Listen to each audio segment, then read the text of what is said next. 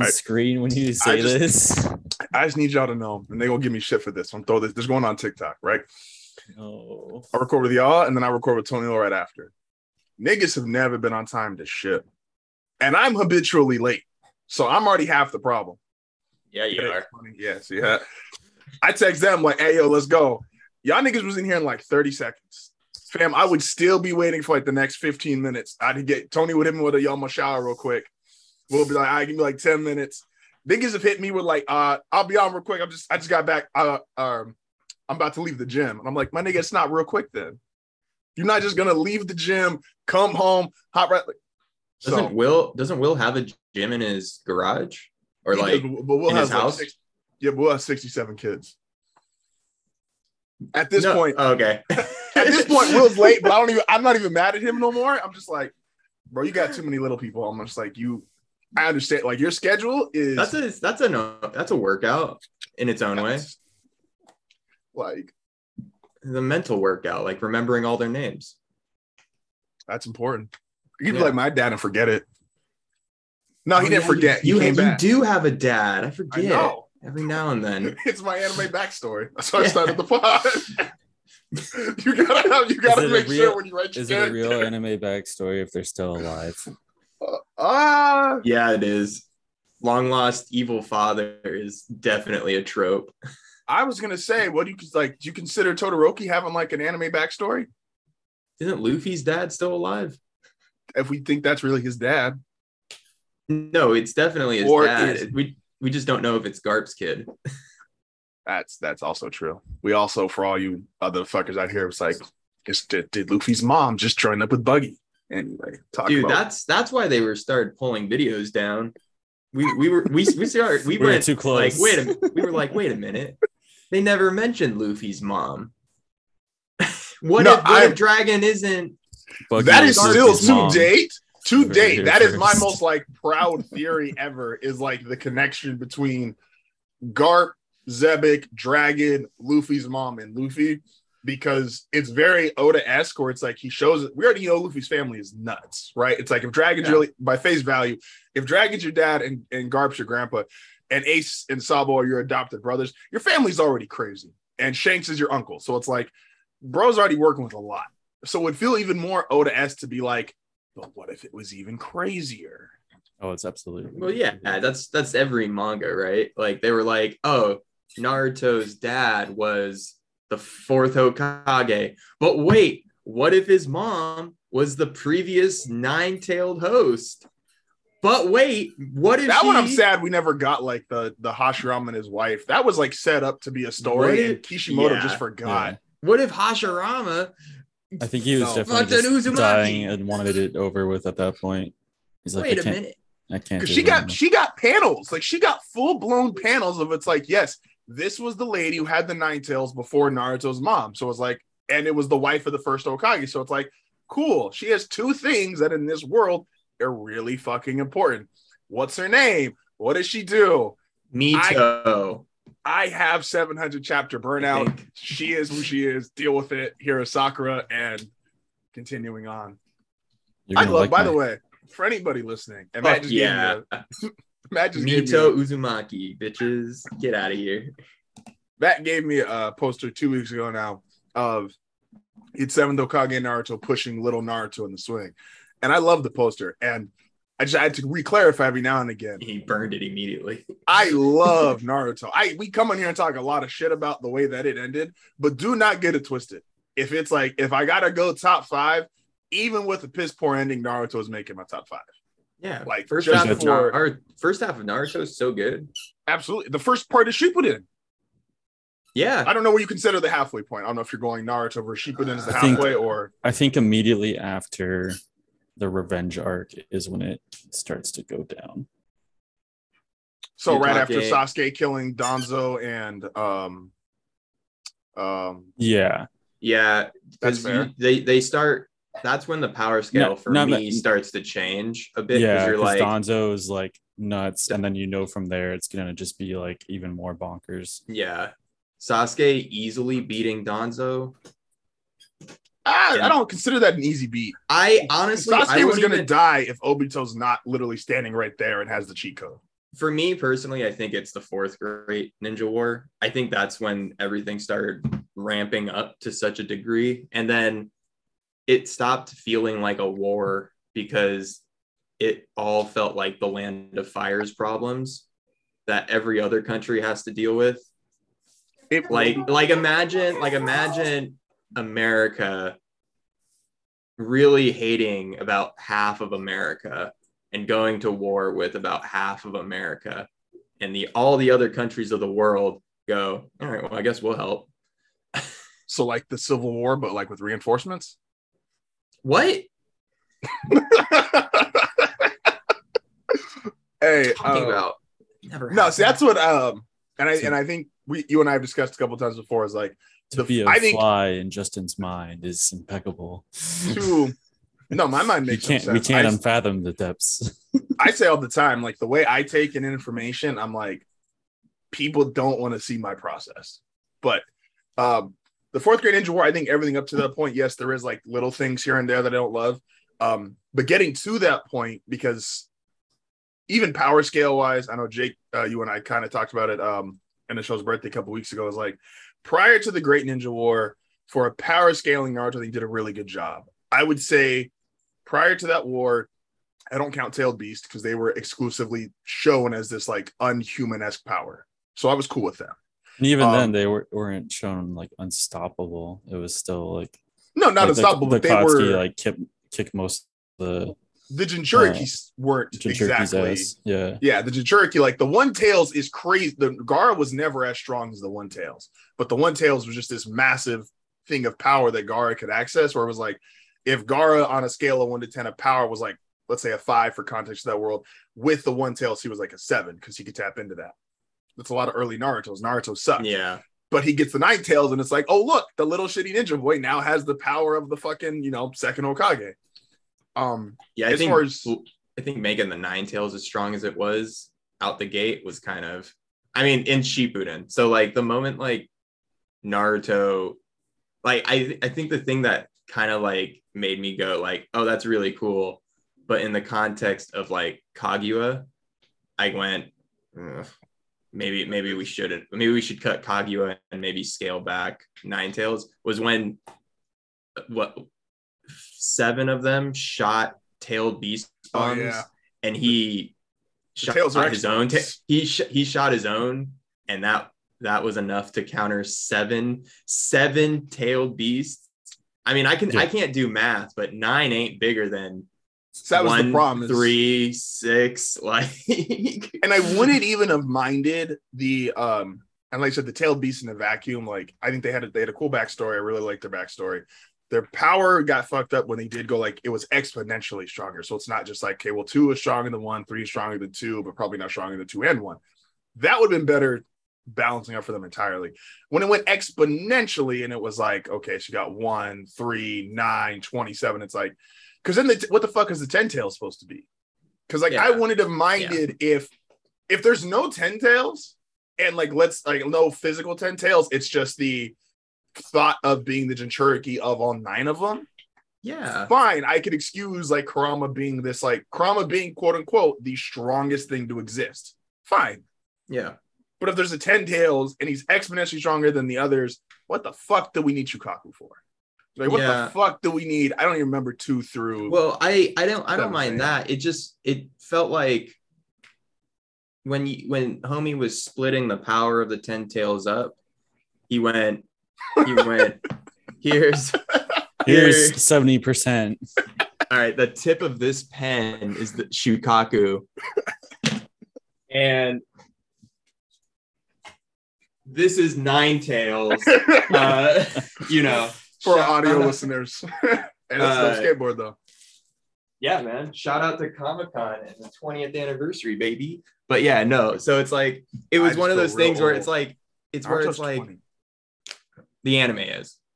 But manga's even old. Oh my gosh. Yeah, it was one of those things where it's like when you chop up a pizza and you take a piece of pepperoni off and you throw it and then you just eat the whole fucking thing and that's Nine Tails. Like, it doesn't quite make sense. I really wanted I think Naruto in context, and if anyone's listening, you can tell there's no One Piece chapter this week. So, shout out to that. We have a chapter to review. We don't have one for next week. What are you talking about? What chapter is there to review? Chapter came out last week. There's no chapter this week. We reviewed 2 of them last week. That's right. I'm all fucked up, guys. Don't listen to me.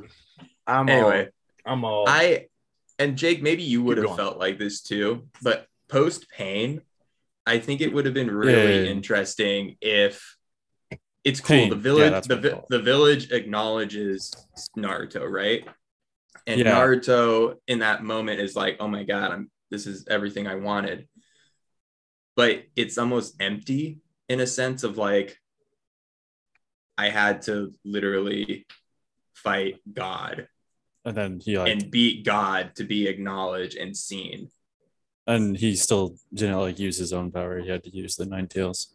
Yeah. I don't know. I feel like there could have been there's a lot of missed writing opportunities. Well, I think characterization opportunities. Yeah, like Naruto having to prove himself, and then maybe insert a villager who's still you're still a fucking monster, So if I saw a giant fox inside of the moon above my village, what I'm trying to get at is especially it's the same one that murdered my parents. I'd be like, nah. What I'm trying to get at is I think I really wanted to see some Naruto outside the village. Maybe I don't want to say Naruto alone because that's the contrast between him and Sasuke. But how Naruto and Sakura take off for the summit, but maybe they go off and I don't know, learn a little bit more about what the beasts are and find their way to Killer Bee along the way. And I feel versus take my Killer Bee versus Sasuke fight. That is some of the coolest shit. I'm not taking it because that happened before all this. Post Pain you're right. Post Pain is Danzo going to the summit. So I feel like maybe instead of trapping Naruto on a turtle, that was to try to learn how to go through another training arc. Maybe it could have been something the arc could have been the Uzumaki arc or the Sealing arc. These are things that I thought Boruto would touch on. Who were the Uzumaki? After 400 episodes of Boruto and 7,000 episodes of Naruto, who can tell me anything about the Uzumaki? They have red hair. Yep. You're not wrong. and they like fish cakes. They like fish cakes, and they did they did sealing. I do this really that was it, right? But I was I wanted to see more, and it's the only reason I keep reading Boruto because I'm hoping I get to see more Uzumaki stuff. So you're better than me. If they ever do, I will tune in for those couple of chapters because I do think that is an interesting point to hit on. I don't think I'm willing to shovel through the amounts of shit that you are in order to get to that point. Oh yeah, dude, I shovel it every month. Every month. I will say, how Jake gives us quality things to watch and read. I say fuck it, and then I read Boruto every month religiously. At first day it comes out. Because I want to go, do I remember what happened in the previous chapter without having to check and go be 13 pages into a 30-page thing and go, I don't know what fuck's happening. It's my favorite monthly brain tease. I will throw some in defense of Naruto because I do spend a lot of time shitting on it, but in defense of my love of that show and character. No, I love it. This is me having finished it and having reread it twice and maybe 3 times at this point, I love it. It's the first half is one of the best anime out there. I don't want to be that guy, but it is. It's not 1,000%. You get the hand signs and the idea of jutsu and chakra, and we got in depth on chakra. You know what? I just want to say that the reason the Uzumaki clan is extinct is because they specialized in the most useless fucking skill set possible, which is sealing. Hey, who do we use this for? Exclusively on the nuclear weapons. All right. I mean, I'm still. That sounds like a theory. That sounds like a theory. Hold on. That sounds like a theory that we can't confirm is the reason. 7,000 chapters later, and we still have nothing but theories on who the Uzumaki were. They had a cat lady who had like masks. I'm gonna maybe that's a theory. Like, we don't know. I'm gonna push back a little on the pain point, and this is only because when I started rewatching and rereading Naruto, because I did take I don't think I read it or watched for like, I want to say end of sophomore through some point in senior high school. So I started rewatching and rereading it. I think, and I'm not talking about the anime here, because obviously anime has too many filler episodes to care about. Up through Pain, if Pain was like the end of your story, I'd argue Naruto swinging at like in the high 90s in terms of its like how good it is. And with Pain, I don't mind Naruto's like acceptance, only because we have two other characters who are pivotal in that story that like that's kind of the only way they got acceptance. Like, I love the only filler arc we've talked about before is like the Kakashi Anbu stuff is amazing. Yeah. And because it kind of hits on him, Itachi, like nobody is really like outright accepted and loved by everybody until they prove they're strong.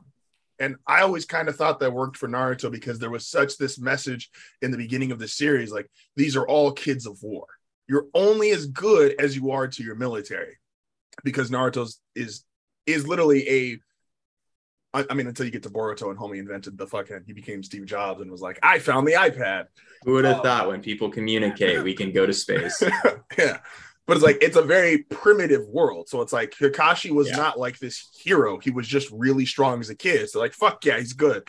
Guy was not really accepted until he was like, oh, fuck, he can do 8 gates. Cool. Get this gate. Get him a badge. Yeah. The entire Uchiha clan, it was like one of the huge points of the show and the story was like, if you just got your head out of your ass, weren't racist towards these people, like this could have been, the Land of Fire could have ran through everybody. They just literally they literally hated and just tried to kill and eliminate their biggest source of power, because two guys from, I forget the exact timeline, but two guys from 50, 60 years ago were friends, then not friends because their dad had issues, and now the clans are fighting, and even though they made the village, we still don't like this guy. And it's like so I use that in defense of like Naruto having to beat Pain to get acceptance was very in line for at that point in time the story Kishimoto was telling. I agree. I think it's a really cool thing to do. I think the question of why did I have to do this is never addressed. And so it's one of those things of like, why do I, a 16-year-old boy, need to prove myself to complete strangers who have literally resented me my entire life so that they like me? And I think that's something that's kind of glossed over in Naruto. It kind of sets the idea of like, oh, if you just try hard enough, everyone will like you. And it's like, well, that's not the best message. I also think, and this actually just came to mind, what an amazing parallel it could have been if we got the reveal that, because I don't think they revealed Nagato as an Uzumaki until way later. What a beautiful parallel this could have been between Nagato and Naruto and Itachi and Sasuke. Like brothers in their own sense. That would have been, yeah. Yeah, you see what I'm saying? And then when they meet again as like zombies on the battlefield, what a more impactful fight that could have been. Yeah. Because we went on this, Naruto gets to go on this journey to learn what happened to the Uzumaki. And he gets to learn, oh, this is what it feels like to lose an entire clan. Like I also lost my entire clan. You know, that's one of my this is like maybe like an arc that could have. I'm not mad about the war. I just feel like as soon as the war happened, everything got ramped. No, you know what I mean? Like it built to the war and then went, you know, versus like I feel like if we had had this Uzumaki arc, it could have been something cathartic on the Naruto end as a character, build that character, and then war breaks out because, something's going on with Obito, or we can do the war still. I'm not mad about the war. I'm mad that the way it's executed. I'm mad that 10,000 episodes and chapters later, I don't know anything about the Uzumaki, and they definitely spend the war hinting at things throughout. They even hint at Sasuke going in and learning like what the sealing, like, oh, Uzumaki's did sealing. Yeah. And like Sasuke gets that. You know what I mean? I'm like, well, why does Sasuke need that? Yeah. I'll give you like we could, that's such a shoehorn thing that we could have like set up with Naruto. And Sasuke, who was brought up by Orochimaru, just knows this info already. Orochimaru was literally he's arguably the best character, the first half of Naruto, and some point into, Shippuden kind of just screwed him, which I'm always like torn on. And I have two really quick, this wasn't it, but I had two really quick things and a question for Jake. When I rewatched Shippuden, or when I rewatched Naruto and Noemi, and Orochimaru, who I was very happy, creeped her out at 24 years of age, 25 years of age. I'm like, perfect. That's what he's meant to do. Like, this dude who showed up, and he was it was creepy, it was terrifying. And I remember reading and watching, and I was like, man, I hate Orochimaru on Shippuden because he is just downgraded so hard. Yeah. But I don't think it was executed perfectly, but I think I understand the thought more of like why he was shit on so hard. Like, I think it was in its intent to show like how insane that technique was that the third used. It was like, it took Orochimaru, who was an S-class, triple S-class, one of the 3 or 4 strongest dudes on the planet, and it brought him to the point of where it was like, yeah, Sasuke was whooping his ass because he felt like it. But I think that wasn't so much in real time. It felt, and I was like, wait, Sasuke shouldn't be like that crazy yet. Yeah, it was definitely too much. He does make the point also of like waiting for, he makes the point of going, oh, I know when you're at your weakest. No, which I thought was like a really, and he specifically waits for Kabuto to not be around. He waits for Kabuto not to be around. He waits for Orochimaru to literally be about ready to like transfer and die. And then he goes, okay, I'm going to fight you. Yeah. And even then, like, he didn't, Itachi deals the finishing blow, right? Because he's still literally never used again. Again, we could be, there's so much. Anyway, 10,000 chapters later, where are we? One last quick thing, and I have a question for Jake. So I also think the reason why a lot of people hate the war is because it does suffer from what Dragon Ball suffers from, which is it turns into wait for Goku, wait for Naruto. The first part of the war has a chance to be my super hero interesting. Right now. It has a chance to be so cool, so interesting. I've said it multiple times, like, because you bring back the dead, you have all these different dynamics and character interactions you could explore, and it just turns into, we'll give you like 1 or 2, and I like the most well done one is Asuma. And I really didn't need Asuma a second time. I already had a really good moment with Asuma when he died the first time. Yeah. You got the team, their moment, cool.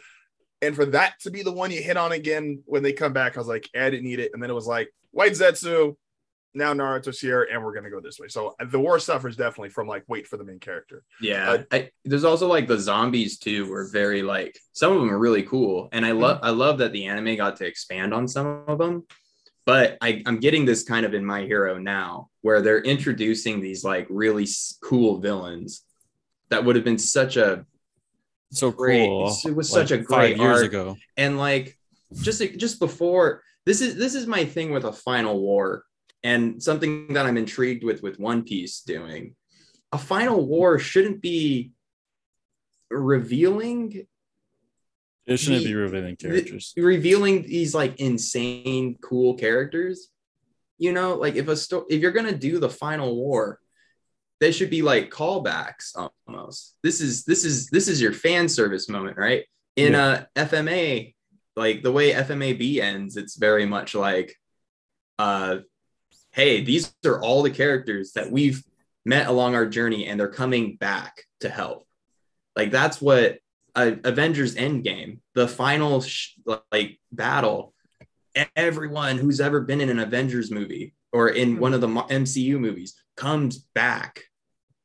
They're not revealing we don't need new characters. They're not revealing Riri Williams in Endgame. No, who saves Tony Stark? Captain America or Captain Marvel comes in the opening scene, dude. Captain Marvel comes up and saves Tony Stark. Who's Captain Marvel? Well, I mean, she was set up before. Can you imagine if they had just revealed her? Be like, look at this sick character that we don't know anything about, just shows up and saves the day. It doesn't feel good, you know? I agree with you. I will say my only exception in Naruto's case, and then I'm going to check my question, is I really like the two Keiki Genkai users, the Flaming Fist and the fucking, it's the one who could make a dude like literally, he like smoked you alive. It was a guy and a girl, but I liked them only because I like their fighting style, and I like Kabuto made like, there was some strategy to it. It's like, yeah, I want these people that have these unique abilities because a lot of people don't know how to deal with this. Now, Kishimoto gave us the fan service moment, which I appreciated, of Haku and Zabuza running into Kakashi, which is like fan servicey wise, awesome. Strategically, it was worthless because you took Haku, who could have been insane as a zombie, and it's like, I'm gonna throw him against the one person that knows how to deal with them.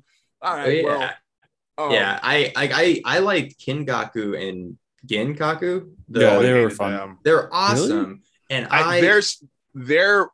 they were cool to watch do stuff. Their backstory or the idea that they ate part of chewed on the nine-tailed fox. Dope. It's super dope. I thought that was pulled out of their ass because it was almost like You're right. And it was good. It feels that way. No, because Obito was losing, and he was like, "Fuck, I need a way to do this though, because Madara is ready to come back, and dude, I don't have a plan." Hear me out. They're a perfect example of we could have learned about them before the war. Yeah, you know what I mean? Like if someone's going around and it's like, oh well, Danzo, flashing back to the second great ninja war, or the first great ninja war, or whatever, and seeing like them losing their shit. We could have seen like the second Hokage face off against these two. You know what I mean? Little glimpse, and then like helped highlight some of like Danzo's background too. Those two are monsters because they were like those three took each other out. You know, they were Kage level strong. Yeah. Wait, do we know that for sure? It's a theory. I give everybody Kage level. Again, 700 chapters. We don't know how the first. How did the first Hokage die? Or the second? Well, the second died in war. The second died in war. How'd the first one die? Yeah.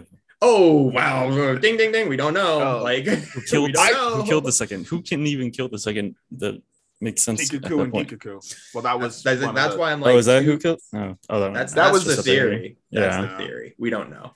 The I was gonna say is the thing that's I consider when I say like Kage level, whenever I reference like a level in terms of a strength, I consider who you fight. If you had an impactful fight with them, that's what I consider your level is. So like, for One Piece, I think Doflamingo is like right under Admiral level because I think he could fight an Admiral. I don't think it goes well for him, but I think he could stay in a fight long enough for it to be like he's not going out like a bitch. I just don't think he wins. So that's what I'm considering. When I say they're like Kage level, because they are referenced to have fought at like that strength during the pinnacle of the wars. I would have given it to Kakashi too, except they just shit on Kakashi the second Orochimaru sees him. He's like, you're a tick below.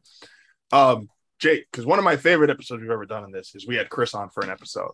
Now, Chris didn't know he was coming on for an episode, but Chris was over at Matt's house hanging out. And so I did what all good friends do, which I said, yo, get Chris on the microphone. Chris got on the microphone. He thought we monetized him. Absolutely. And we're like, no one's more monetizable than Chris. Get the dump truck ready. So Chris got here. Chris was like he was going to be asked a couple questions. We were driving past him after the movie, and Michelle just yelled that at him from the car. My hero. Perfection. So as I think at the time, Chris was watching Attack on Titan. I think it was season 3, maybe it was season 4, part 1. But so I think Chris thought we were gonna ask him a couple of Attack on Titan questions. So, and of course, I was like, I can't do that. I think I would be a bitch interviewer, but I'm never gonna do it because I'll get canceled and fired. 100%. So I asked Chris, like, you ever seen Naruto? And he's like, no. So I said, okay, so I'm gonna ask you a question, and I'm gonna ask you the same question, Jake. And then Matt, you can give your answer. I don't remember it off the top of my head. No, yes, I do. You were on Sasuke's side of things. So I'm probably on Sasuke's side of things. The origin of the story of Naruto is the feelings between Naruto and Sasuke. And they revolve around the question, is it better does it hurt more to have never had, or does it hurt more to have lose after having? This is off the basis of Naruto grew up, he never had. His mom and dad were dead from essentially since he was born. I get it. They were there for the first 10 minutes of his life. Wonderful. But essentially he grew up orphaned. He had no friends. He never had. And that's what was the source of his sadness. Versus the source of Sasuke's sadness was he had family. He had a brother. He had a mom and a dad. And they were all taken away from him in however you want to define Itachi's brilliant / somewhat craziness. The first time we had this conversation, I said, growing up for me, it was more sad to have never had. But that was because as a kid, the thing, the life I had was like, quote unquote, not having. My mom's an interesting case and my dad was never there. So growing up, when I was watching Naruto, I was always just like, fuck yeah, Naruto's right. Sasuke's just a bitch. Then when we had this question, this is probably over a year ago now, I was like, as an adult, I had more of the other side of it, which is at the time, I think Larry had passed away like a year and a half ago. And I was like, fuck, like that, because I could feel that in real time. I was like, man, that's rough. I think now, to ask myself even a year after, and Matt, if your answers change, you can let me know, is I'd argue they're damn near equivalent in terms of what is worse, just in terms of what is worse. I would say the feeling of never having is an awful feeling, and so is the feeling of having and then it being taken away from you. So now, Jake, now that you've had some time to think about this existential question, how do you feel to have never had or to have it taken away? What is worse? So like I've never, like, I've had the one parental figure that was never around. And then, but I think that's like an entirely different kind of pain. But like just imagining someone losing everything at a young age, it's pretty devastating, and you're pretty like just totally warped from that get-go. So yeah, Sasuke's right. He's just like yeah. I mean, especially in that context, how can Naruto, especially when the same context that led to Sasuke's situation is exactly what puts Naruto in his, how can Naruto say he's wrong? You can't. No. Correct. Or before I go again, Matt, if you want to follow up. No, I still think Sasuke is like there. You know what I mean? I think to Jake's point, they're different kinds of pain. Mm-hmm. But Sasuke being 8 years old and then watching his brother murder everybody. Yeah, it's like I said, it was Naruto came out when I want to say it was on Toonami when we were 8-9 years old. I might be kidding myself. I want to say it's 04 or 05. We looked this up and then we actually asked the question. Who's got a computer in front of them? I do, but I don't feel like picking it up. What year did, because we're all on what year did Naruto come out in America? I want to say it's 04, 05, but I also wouldn't be shocked if it was 03. I think it's 03. Yeah. 03 sounds kind of right, but I'm giving myself some room. Sounds here. Early, honestly. I think I'm pretty confident between 03 to 05, but 05. Actually. Okay, you're right. Yeah, I was gonna say because I remember distinctly being in 5th grade.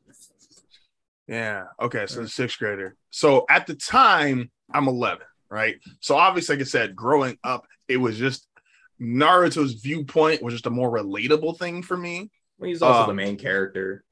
Like, yeah, they're geared towards like. But I think Naruto is probably as good as any story ever. I don't want to say that, but it is as good as you can be for a large part of it, for essentially having co-main characters. Like, I think there is a long time of it where you could truly argue like Sasuke and Naruto, like you could follow either story and you could sit on either perspective and feel good about it.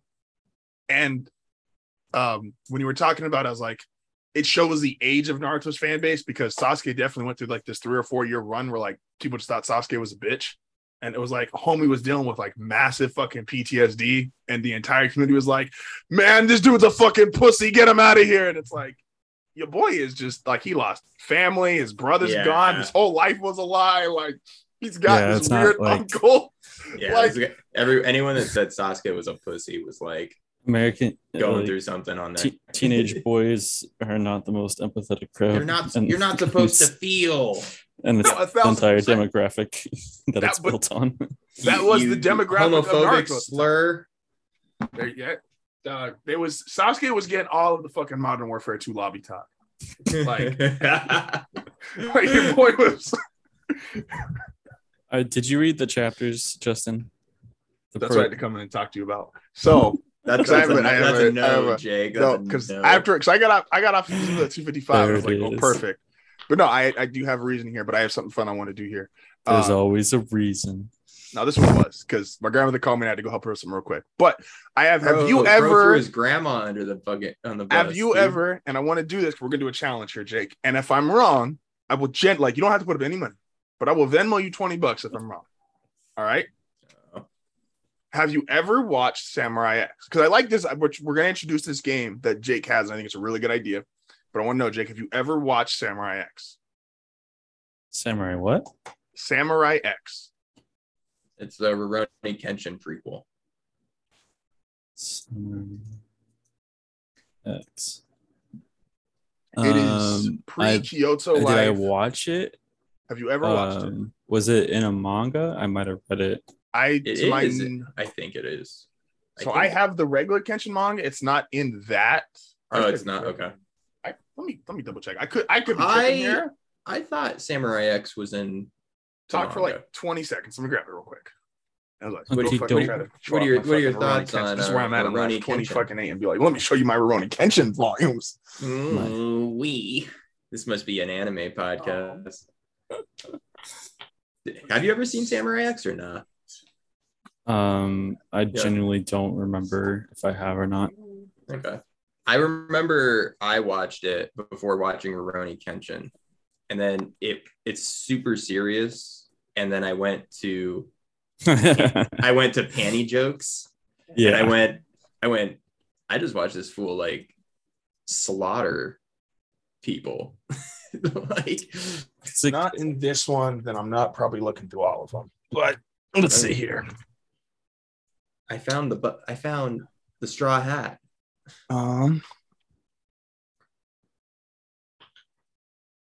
Fortnite.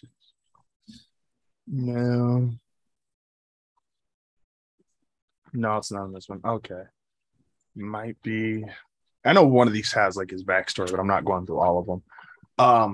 But also it's the prequel. It's basically Kenshin as a kid. He's I think like 10 or 11, and it's kind of when like he was an early assassin, so he wasn't recognized. I vaguely remember it, but I couldn't say that with any confidence. So this is the challenge, or this is the game. Let's first introduce the game. I will let you do it if you want to, since you were the one that introduced it in text message. I don't even remember this game. Oh man, it doesn't come up. I'm gonna send you guys a meme. Jake brought up, he was like, I'm gonna give you different like either specials or a couple chapters or like short things, not full on mangas to read, but what the fuck did you send me, Matt? Oh, it wasn't a game, it was like just talking about like catching you up on JJK. Yeah, we gotta get Justin caught up on that because I want to keep talking. I'm procrastinating. I feel like a an angry sophomore teacher. All I'm saying is if I'm just trying to make you better. Do the damn homework. If Midoriya dies at the end of My Hero Academia, it becomes a top 10 manga. Just saying. Does it though? Yeah. If we had to slog the whole way there. I'll be real. My Hero Academia is one of those special manga that when you read it chapter to chapter, it's so fast paced. It's like very quick. We're reading it week to week's a slog.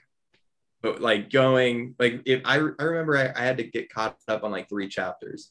And I just read through 3 chapters and I went, okay, fuck, like we're in it. It has a good pace.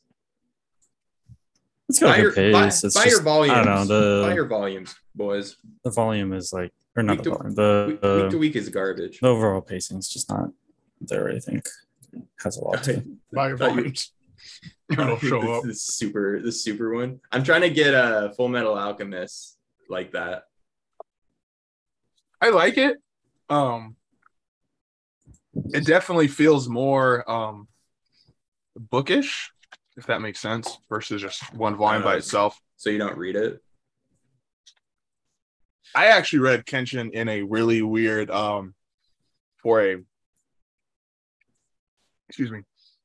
podcast has gone off the rails. We're throwing out the mic. For another weird story out of my life is I actually read through Kenshin is the fastest I've ever read a manga front to back, and I read it in about 6.5 hours. And that was because I had already seen the story, so I knew about it. So I wasn't like rereading it for new value per se. But I read through it when my grandmother's having surgery. And so we're just all in the waiting room. And I didn't really talk to my family that much at the time. So I had a backpack. And they're like, what the fuck you got a backpack for? You don't go to school. I pulled out 8 of these bitches and I just went to fucking town. So that was my unique experience of reading Kenshin. And I was like, and I could even I even put on at that time in my life, I was even, I had headphones on, just no music playing. I just don't want anyone talking to me. And they're just like, what the fuck's you reading? What the fuck's you reading? And I'm like, if I flip this page right now and I show you 4 decapitated dudes, my family will put me in therapy. I'm like, some of these pages I just can't show regular people. But okay, so the game or the activity or the segment, I think it's really cool, is like I said, showing me different things, maybe not going full manga-esque, like Jake's not gonna be like, yo, you should read Detective Conan this week. And it's like, well, Jake, there's 1,000 chapters. I'm not reading Detective Conan. I'm not gonna recommend Hajime no Ippo to you. You don't recommend Detective Conan to me. yes. If I want Little We're Mac, already I will stuck go play in One Smash Piece. Bros. I'm not gonna recommend Berserk. Berserk is a lot. I know where to draw the line. Yeah, Berserk is just a lot. I shout out to my people that read Berserk, but that's a lot to deal with. Y'all need to go to therapy. Is that the one you keep trying to get me to read, Jake? Don't read Berserk, that's Vinland Saga. Vinland Saga. Yeah. Berserk starts with like your boy is born out of a tree. And that's like the nice way of saying it. Oh yeah, because his mom's hung or something, right? It's a God, Berserk's a lot.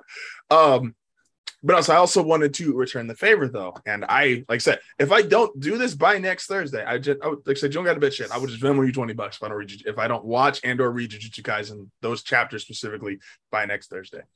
But I highly recommend, especially if you know Kenshin or you're familiar with Kenshin, is watching Samurai X. It's the OVA.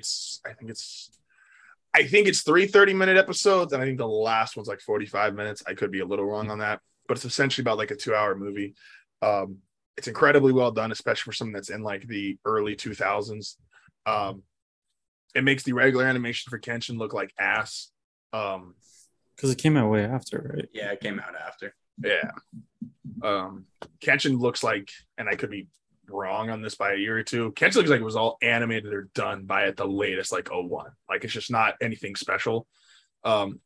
Whereas Samurai X is very like the art style in it is extremely well done. Like the dark feeling of like there's like 3 or 4 different points where like someone's just walking down the street and someone just fucking runs at you with the sword and they get cut, their fucking head cut off. But it was to show like that's what. Yeah, I remember that actually pretty distinctly. Quite a bit of attention to have that. Yeah. So just like highly recommend, and we will compare and contrast that next Thursday. And like I said, if I haven't read the Jujutsu Kaisen, I will Venmo you 20. If you haven't read. If you start next episode, it's 4 chapters. Start next episode and you just like look at your phone and it's like, oh shit, I got a Venmo notification. That's how you know the episode started. Are you trying to get him to read episode 0 or just watch it? It's on Crunchyroll. Whichever he finally gets around to doing, because I need to start training myself just to read JJK. So that'll be a good start. Just watch episode 0 and then like. But I have more chapters to read too. And so I think I'm just going to start. I need to just get myself. You can train yourself to read off of the next arc because the next arc's a flashback. I know. Oh, okay. As long as we're understood on that. Yeah. I think One Piece is a picture book, so all of my takes are based off of your boys. This is why you like dub. One Piece actually has like way more text than most shonen. Oh, 1,000%. So I went through a phase where I just stopped reading One Piece because I was reading on my phone and my phone was tiny and I'm like, this hurts my eyes. I'm gonna give it a few months. Jake said, "Fuck this shit. I got too many words." I'm not even. He said the word count's more than 5. I can't do it. I'm not even. It was probably because I was reading, because it was during like Bleach and Naruto, and you could speed read those chapters. So fast, especially Bleach. But Bleach was just like sword, Bankai. Yeah. But here's my power up. But wait, my Bankai unlocked a secret ability. That was probably during Dressrosa when I don't know, the week to week was not great for Dressrosa. I agree with that, and I love Dressrosa as a whole. The week to week for Dressrosa, I have come on here and bitched several times. Like there's chapters and I just like I wish didn't exist. I rewatched Dressrosa. Now let me explain this real quick because I did shit on this in the group text. So I pulled all of the carpet from my downstairs, and I'm pretty much all the way up through to the stairs, and I'm moving all the carpet from my apartment, right? So I'm putting vinyl flooring in. So when I'm doing shit like that, I need something in the background. So to me, One Piece is perfect background anime. Like just fucking perfect. Because I don't have to pay attention to 20 of the 22 minutes. And I just look up when I know it's a part that I care about. So I'm like, specifically. I get way too distracted for that.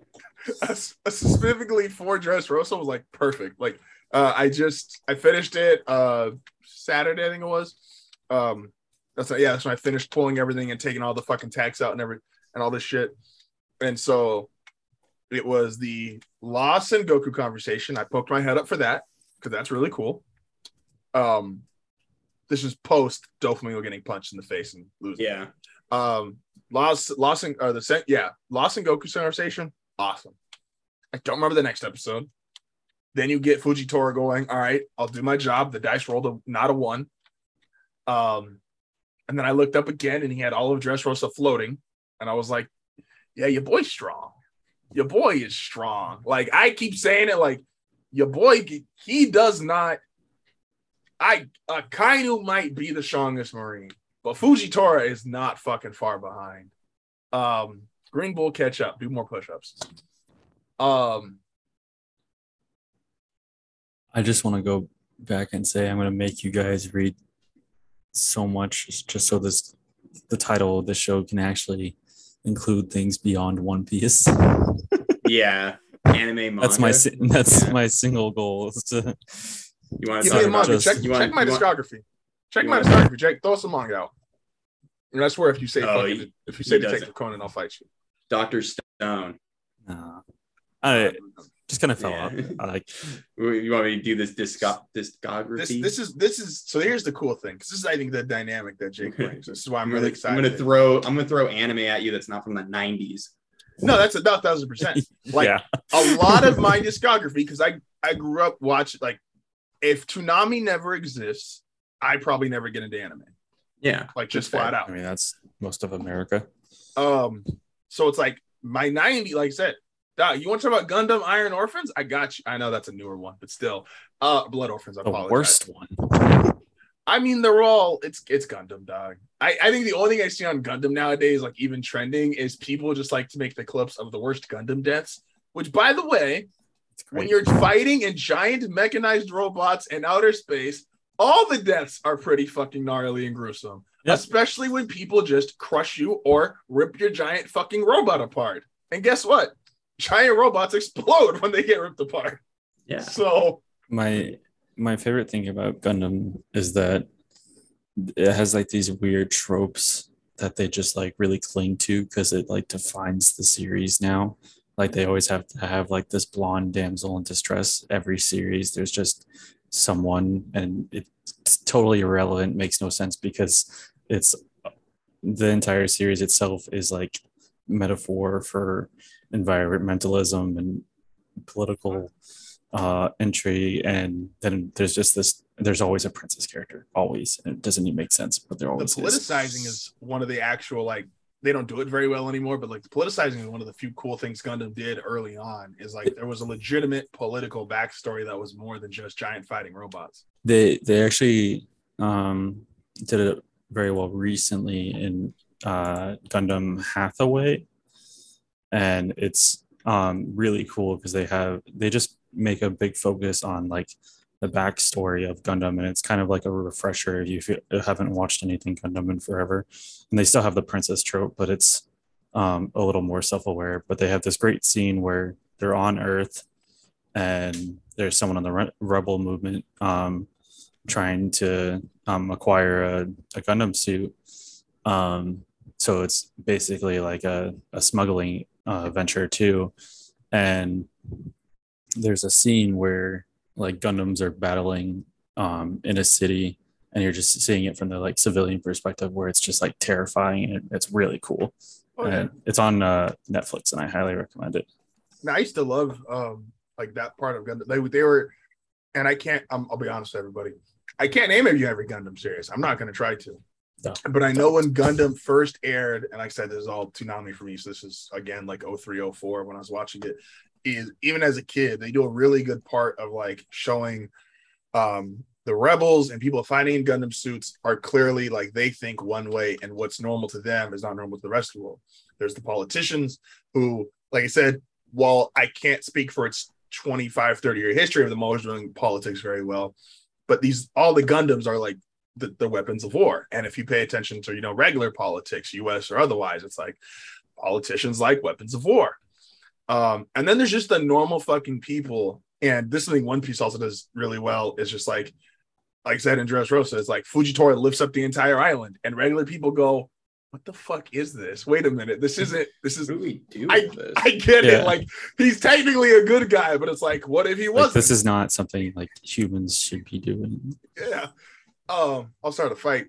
Who do you think is better at selling recycled bullshit? The Gundam anime or Pokemon? Gundam.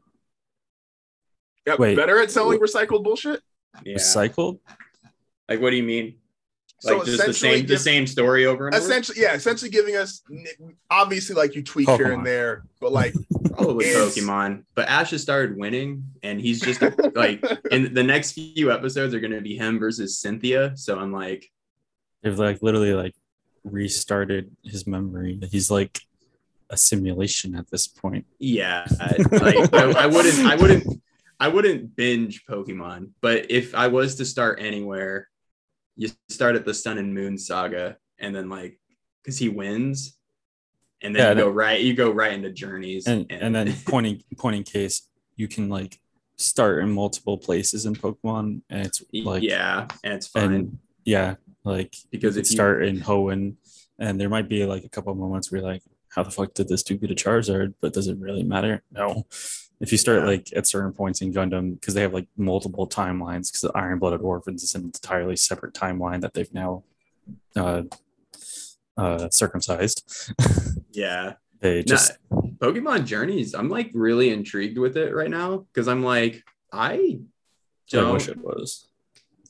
I'm more intrigued with where they go after it, because I'm like, what do we do when if Ash becomes the most powerful trainer in the world? Where do we go from there?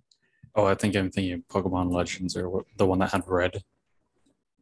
Origins. Origins, yeah. Yeah, I'm not Origins was sick. I like that one. But Journeys is like the most current Ash adventure, and the whole premise was like, oh, you qualify for the Masters tournament, or you can qualify for the Masters tournament, and when you the number one trainer in the world's Leon, and Ash just beat Steven. So Ash is number in the top 4 right now of trainers in the world. Where do we go with our boy? That's when the mindset kicks back in. He's a host from Westworld. Yeah. Just resetting the clock every time. I think my favorite reset was between the Sinnoh adventure and the Unova adventure, because Pikachu definitely beats Latios in a fight. That's how it ends. And like 2 episodes later, loses to a starter Snivy. And the logic being, well, Pikachu didn't have access to his electrical attacks. And I was like, you mean the Pokemon that beat Latios needs electric attacks to beat Snivy? Don't Pikachu have Iron Tail at that fucking point? It also has quick attack. But to make it like level 9, dog. If any Pokemon could ever beat, that's something I wish. Speaking of, real quick, and we'll do a little Pokemon deep dive for a second. First off, Jake, what's your favorite gen? It's a very important question. You can get kicked off. Is it going to be Gen 9, guys? You get kicked off the show if you say the wrong answer. I'm so excited. I have the most fondness for 3.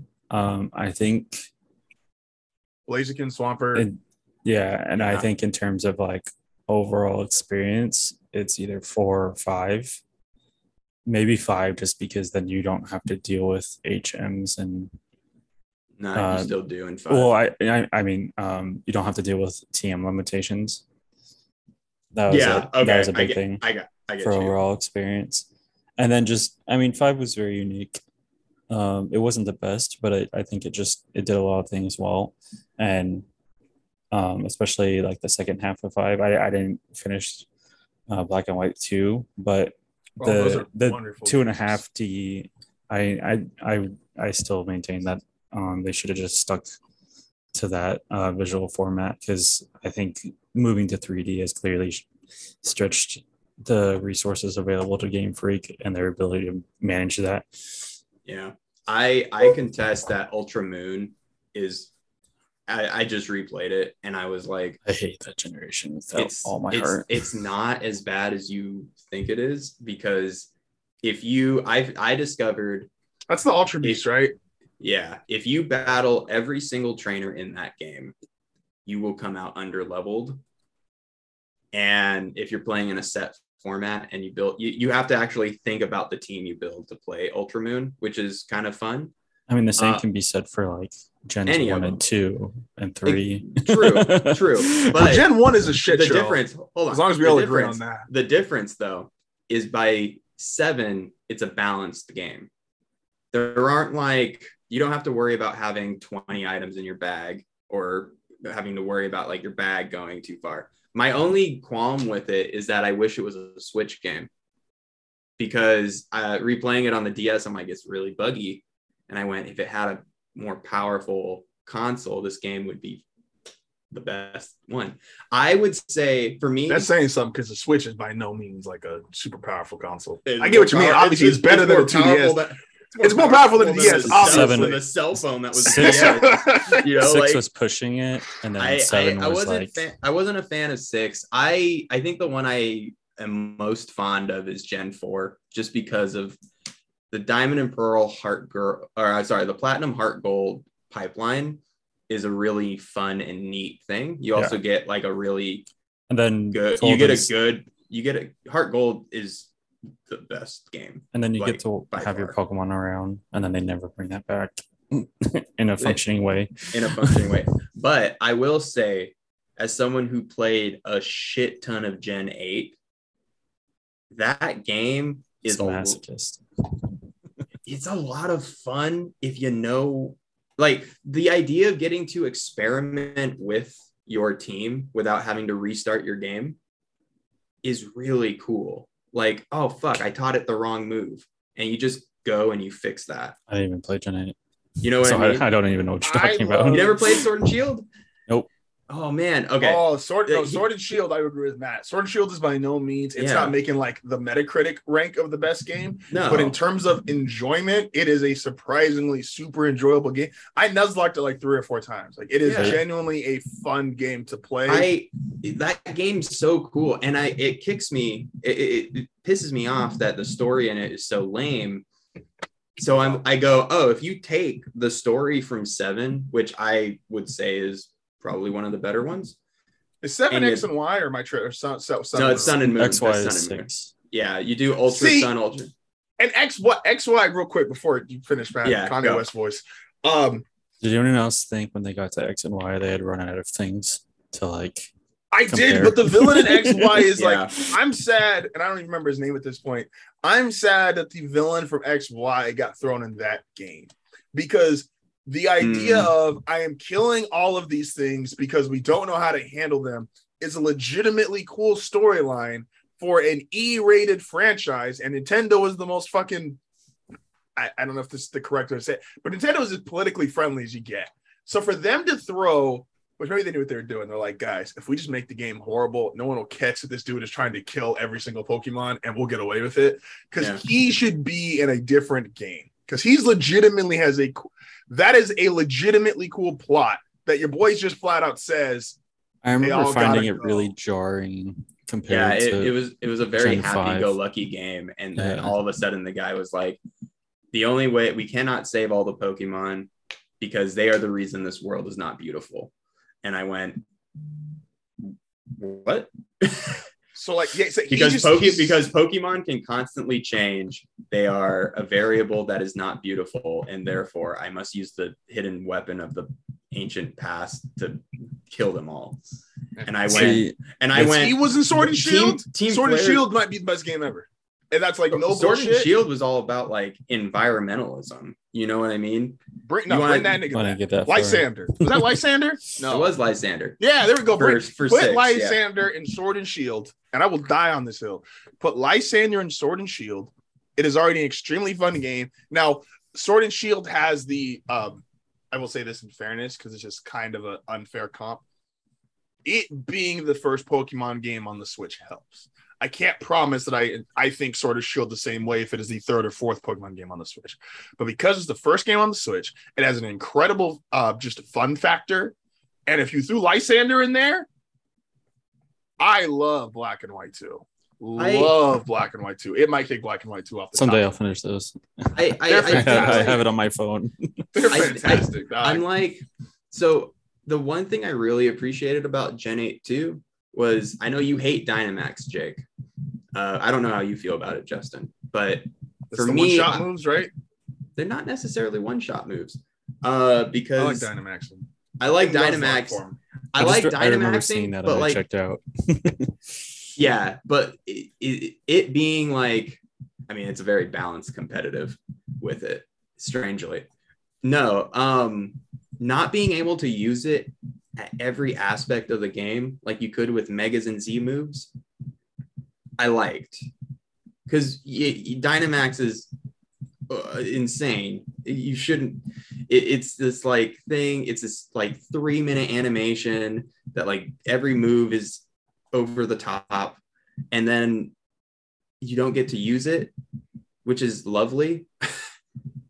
I'm really intrigued with 9 though, because it sounds like you can beat 9 without having to do the story at all, which I'm really intrigued for Nuzlocke. The way 9 is sounding like it's setting up is that it's like, oh, you can do your 8 gyms, fight your champion, and be done. I really want to find out. There's also a story in there. You can splice your story as you will with your gyms, or you just do the gyms. That's what it sounds like. And I'm like, That's really interesting. If it's a good story, that's great. Gen 9 has the potential to be the best Pokemon game, especially if they do the quality of life changes that Gen 8 brought with like, oh, like my Pokemon evolved, but this evolution learns this cool move at level 1. Instead of having to like find a move tutor at the end of the game, I can just go to any Pokemon Center and fix my moves. Oh, that's cool. This game's going to be awesome. Like the experimentate, and they're bringing back raid dens. So I'm like, okay, there's your XL candies. So you can like experiment with your team as you go through this. Like you can go through the HMs, you can do the story, whatever, you could do it with your friends potentially. Although I don't think you'll be able to do it with your friends. But so all the quality of life changes Pokemon has made have all worked out fantastically. Getting rid of HMs, making them just like Pokemon that just like do shit for you. Why don't they just make it equipment? They do. It's essentially it. It's having calling the Pokemon and be like, yo, hold on. What if they make it an equipment? What if they make it an equipment? It's called Ride Pokemon. But like, it's been around since Gen 7. Like, that's something I've always thought, where it's just like Legend of Zelda has done this forever. You get the boots that you need to go somewhere. You get the parachute.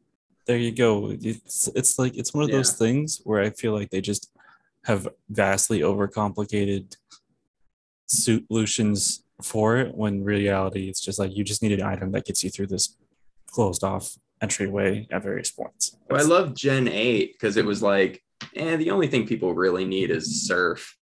So they like attached it to the bike. Oh, that's fine. So you get the bike upgrade and then you can start surfing. And like, okay, cool. No, that's fair. All quality of life, because I think Nintendo at least does understand this. This isn't even a video game podcast. No, Pokemon's I know. We kind of devolved. You guys brought up Pokemon, my dude. I did specifically. Well, because Jake was like, no, we got to talk more than One Piece. Because I got a One Piece talk here too. But I want to end on this note. And this is specifically because Gen 9 was just, last week we got the video for? Dude, I'm so excited for Gen 9. I was just trying to see if there's a list of the Pokemon too. The gimmick in Gen 9 is going to be so cool for competitive. It's going to be fucking awesome for competitive. I'll say, because Jake brought this up, and I think this is an interesting quick convo real quick before I move on to my One Piece thing, is what is your, and we already kind of discussed the group text a little bit, but your favorite Pokemon gimmick? And I think I thought about it more and more, is like, I do think I like Dynamax. I never liked Mega Evolutions. I didn't like Mega Evolutions when they were announced.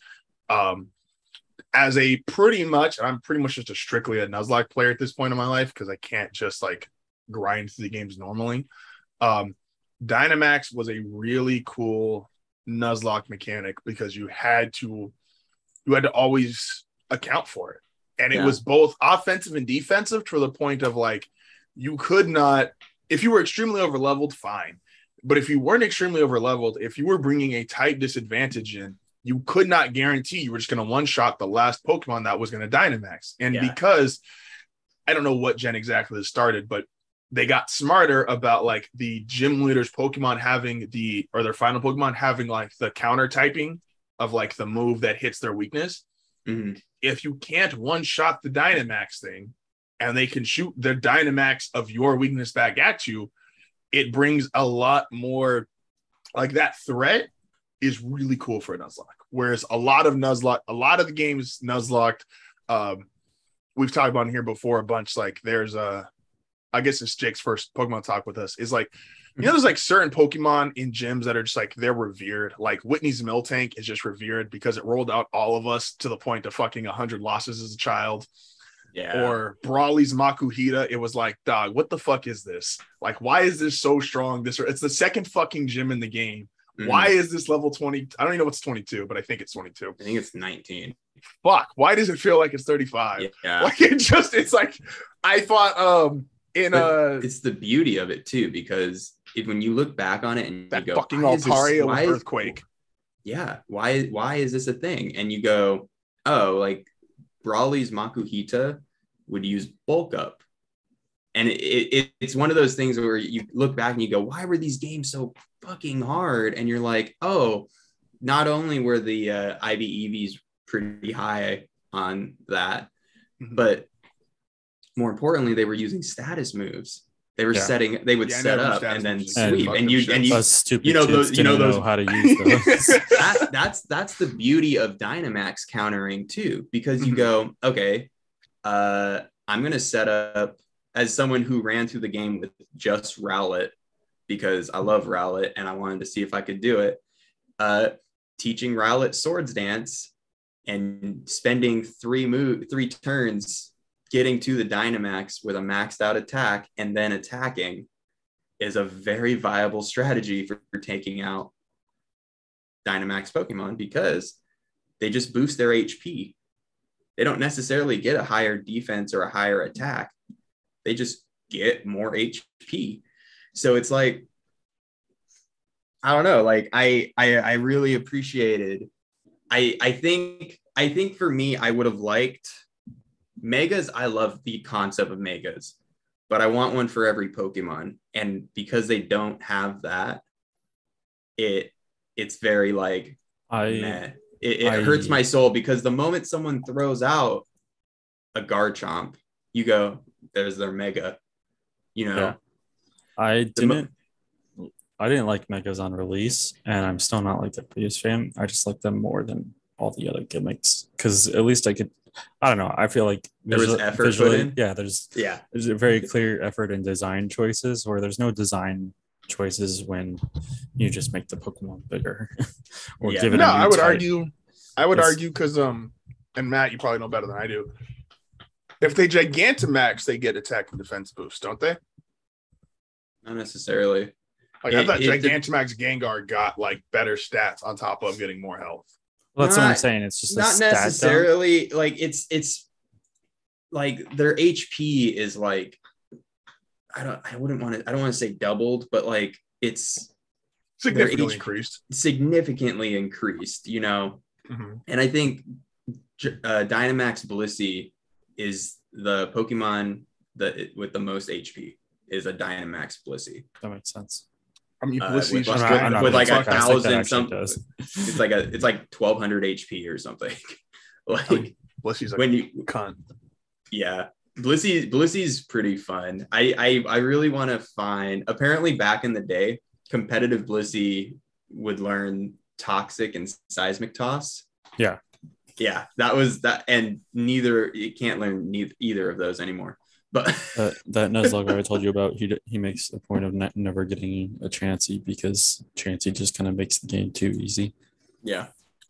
But yeah, I don't know. I just why did I like Pokemon? I like the scary looking monsters and how cool Charizard was, and then Mega Evolution's just an extension of that. Whereas Dynamax just like it's bigger. I thought Z move was the worst. See, that was a big reason why I didn't even finish that generation. That was the first generation I didn't finish. It was. I thought Z moves were cool, but I wanted to like them. I hated losing an item slot to get a one-off move. There is something extremely satisfying at the end of Ultra Moon. You get to fight Giovanni, and he has like a level 80 Mega Mewtwo. Oh, really? Yeah, it's like an insane. It's like maybe it's 77 or something. Huge. Maybe it's 70.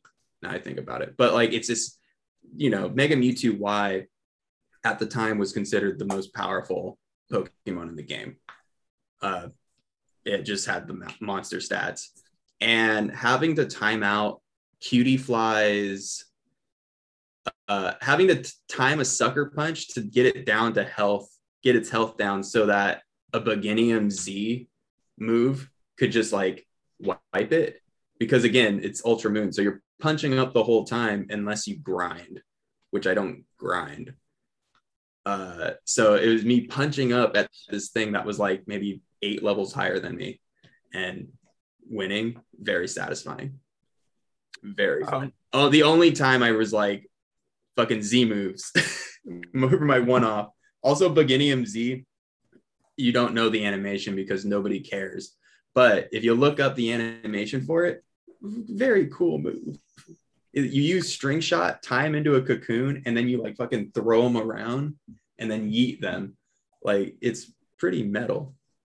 But I'm excited for terraforms. Just saying, very excited for terraforms. We went to Stevie, which is one of Noemi's best friends, her son's birthday party this last week, and he got Pokemon cards, and he showed Noemi one of the Pokemon cards, and he was like, it was a Charizard.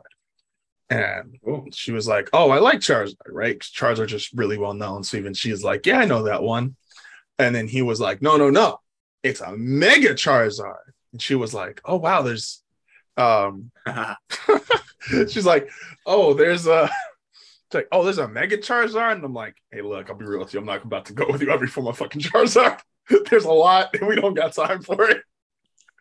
And I'm like, I thought it was funny. We also watched like 4 episodes of the reboot of Sailor Moon. It's awful.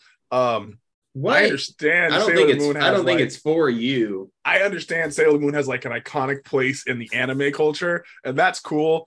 Props to having like Matt and I have struggled for years. Jake, maybe you know a good one. Like we've struggled for years to have like a good female lead in an anime. I'm gonna give it to her just because I know she's the most iconic female lead, but man. The original was not all that for me personally, but maybe just wrong audience. And the remake is even worse. So you mean you're not a 7-year-old girl? It's bad. It's bad. Next, he's gonna tell us why we should read like Hello Kitty isn't his deal. I'm really sad about Promised Neverland's anime, and I really want to read it. Like that's more of a statement than like a conversation starter. But like you should just listen to Jake in 2011 and read Attack on Titan. Oh, you're right. If I go back to 2005, maybe 2013, maybe if I had just like stuck to my guns the way I do now, I had never started Naruto, and because Jake had referenced it, and then I wouldn't even care about this. Hey, I just imagine, and we love Jake, but I just Jake, imagine, I need you to go back in time and make sure I never fucking read it. Like period. The end. That's but it. By the time I'm done with you, you're gonna be a jock, man. Oh, thank God! Think of all the ass. If Jake was 10 years older, Jake would have been that dude who would have been like, look, guys, I know like it might look cool on TV, but like you should really read Dragon Ball. Like it's way better read. And I say this very satirically because Dragon Ball is one of the few that is just, it is, so I say it's an awful read, but it is by far a better watch than a read. I don't think it's a bad read, but it's just better. It's a far it's better, just a better anime. Yeah. Well, especially now. That's why I'm like kind of intrigued with the next Bleach anime coming back. God. Because I'm like, wow, what a slog to read. But what a fucking Dragon Ball Z-esque show this is gonna be. I don't know. I've seen like a lot of like I didn't watch much of Bleach, but a lot of Bleach was not animated particularly well. Yeah, so I don't know which studio has it. They've had 10 years, 12 years to figure this out, Jake. And if it's bad, well, it's Bleach. We expected that. But if it's good, I'd love to be surprised on a Thursday afternoon, you know? Like, please surprise me. I'm very excited to be. Or, you know, do what Boruto does and take a fat dump right here every month for the rest of my life until I don't learn what the Uzumakis were like. I wanted to ask you guys, and this is speaking on anime now that Matt introduced us with Boruto. Vinland Saga. What are Vinland Saga's on Netflix? How many seasons is Vinland Saga? Just one right now. It's only one. You mean it's not worth my time? 22 episodes. 22? Yeah. I don't watch anything with less than 800. No, that's God damn, Jake. What? If there is not at least 57 episodes of filler per 60 capital, I just can't get into it. The best episodes of My Hero Academia have nothing to do with the story. They're just the swimsuit the episodes where they recap everything. I need a 1-to-3 ratio for filler, 3 being the filler. I only watch the recap episodes because I don't have time for your bullshit. So we've talked a lot about the current part of One Piece, which is the roof fight. And Can we talk about? I'm sorry. Before I'm going to pull a Kanye West on you. Can we talk about the fact that we can expect probably once Wano's over in the anime, right? So in 3 years, in 12 years when the Wano arc ends and Roof Piece is over, can we talk about the filler arc that's just going to be recap? That for the entire One Piece saga that they did in Reverie, but they're going to do at the end of Wano. How many episodes do you think they can get out of recapping the entire? They could just redo the entire One Piece. It's going to be at least 2 months or anime between Wano and Laugh Tale. Oh, fuck 2 months, dog. I'll never forget. The most insensitive, rude, despicable thing ever is Ainz Lobby. Right after I Want to Live, the anime they does jump off the roof 6 times. Recap episodes of Luffy meeting every fucking Straw Hat. It's 6 episodes, right? So you know what that means. For a month and a half, they jumped off the roof. It's so fucking kids were excited for what was coming next, and for a month and a half. What's that? Toei was like, right here, kids. I'm gonna aim it right there for y'all. And like everybody got thrown an episode. I got a Kuro recap episode in the middle of Ainz Lobby. I didn't give a fuck about no Captain Kuro no more. But we had to know. No, I didn't. Why? Homegirl just went through the fuck. I just saw Kainu, Young Aokiji. I saw fucking a genocide. I saw this burning a flag, and they were like, "But you missed Cat Claw, so we're gonna give him back to you." That's a pivotal part of Usopp's reasoning for wanting to be on the Straw Hats. This is why, and we need to note that now. So to your point, Jake, I never watched it in real time, but it's the most insulting piece of like animated media ever. I just fucking went down on my chair. I was so disappointed with life. He was so mad. He said, "Fuck this set." It was like Justin ripped out his green screen out of pure rage. Amazing bit. Totally down. No. Ow, my back. Oh, my back. My 90s anime, it hurts. We've been talking. Fuck you. We've been talking a lot about the current One Piece anime and the animation style, and I think we all agree. Like, it's not that it's a lack of budget. It's not that it's a lack of cool animation. It just is not One Piece. Right? Is that fair to say? It doesn't feel One Piece. No. It doesn't really feel like One Piece. It's cool animation, but not One Piece animation. Yeah, it's very disjointed from the source material. I will say the only thing I love, and I think they did do a really good job of, and I think it fits, which I don't know if this is maybe like what someone mentioned, and they're like, well, this was cool, let's keep doing it. Conquest of the Sea looks really fucking cool. It's this really big attack that like the two essentially strongest creatures in the world got together and said, here is this big energy attack. And here's our that looks cool as fuck. Yeah. I didn't need that for the next 10 fight scenes, especially when like the context of what's actually happening is something very technical. Like, well, it's expensive. Yeah. We want to keep using it. This looks more expensive than having Luffy punch and the punch not hit Kaido. I think they put themselves in a corner though. So I went back and rewatched some of the animation too, and I was like, because Crunchyroll put out clips, and I went, you know what? They animated that like 2-second Roger versus Whitebeard fight so well. And we're like see people it were in every YouTube short for the rest of the time. Yeah, right. And they were like, oh, we have to. That can't be the climax of the arc. That can't be where we top animation. We have to. It has to be Roof Piece is where we top. No, fuck that. Like it has to be. You can't make like, and I get it from like a production standpoint, because they started the arc off with Zoro and a tiny knife tearing a house out of the ground with a tornado he made. And I'm like, okay, I get it. Like, I get it. We need something. Like the whole animation for Wano has been very DBZ-esque in their fights.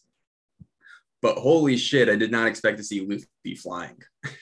No, so here's the problem. I didn't expect Luffy to go gold and then start flying around.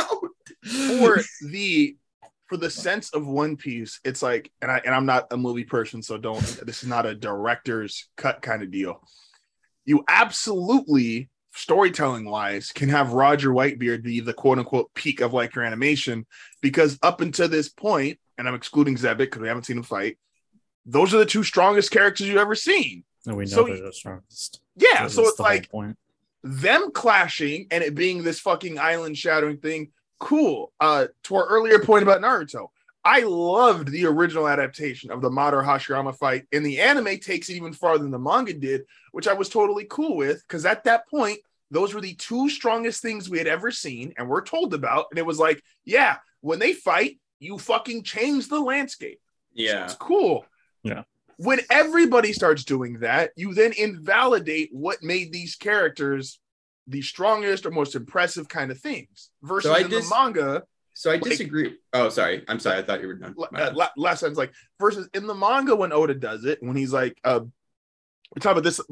I don't know if it was last week or before. It was like Oda's introduced 3 quote unquote biggest, strongest, baddest. He was like, Whitebeard, strongest part on the planet. Well, he cracks earthquakes. I'm impressed. Kaido, strongest beast on the planet. Your boy fucking skydived off a sky island and then whooped Kid into like just fucking left him in the corner. Yeah, impressed. Shanks is the last strongest pirate. Your boy hockeyed an admiral into shitting his pants. I'm impressed. And all 3 are different forms of categorizing power. Yeah. So when you have the source material as that, where this dude showed you, like, look, I can show all 3 of these unique people as their own crazy strength.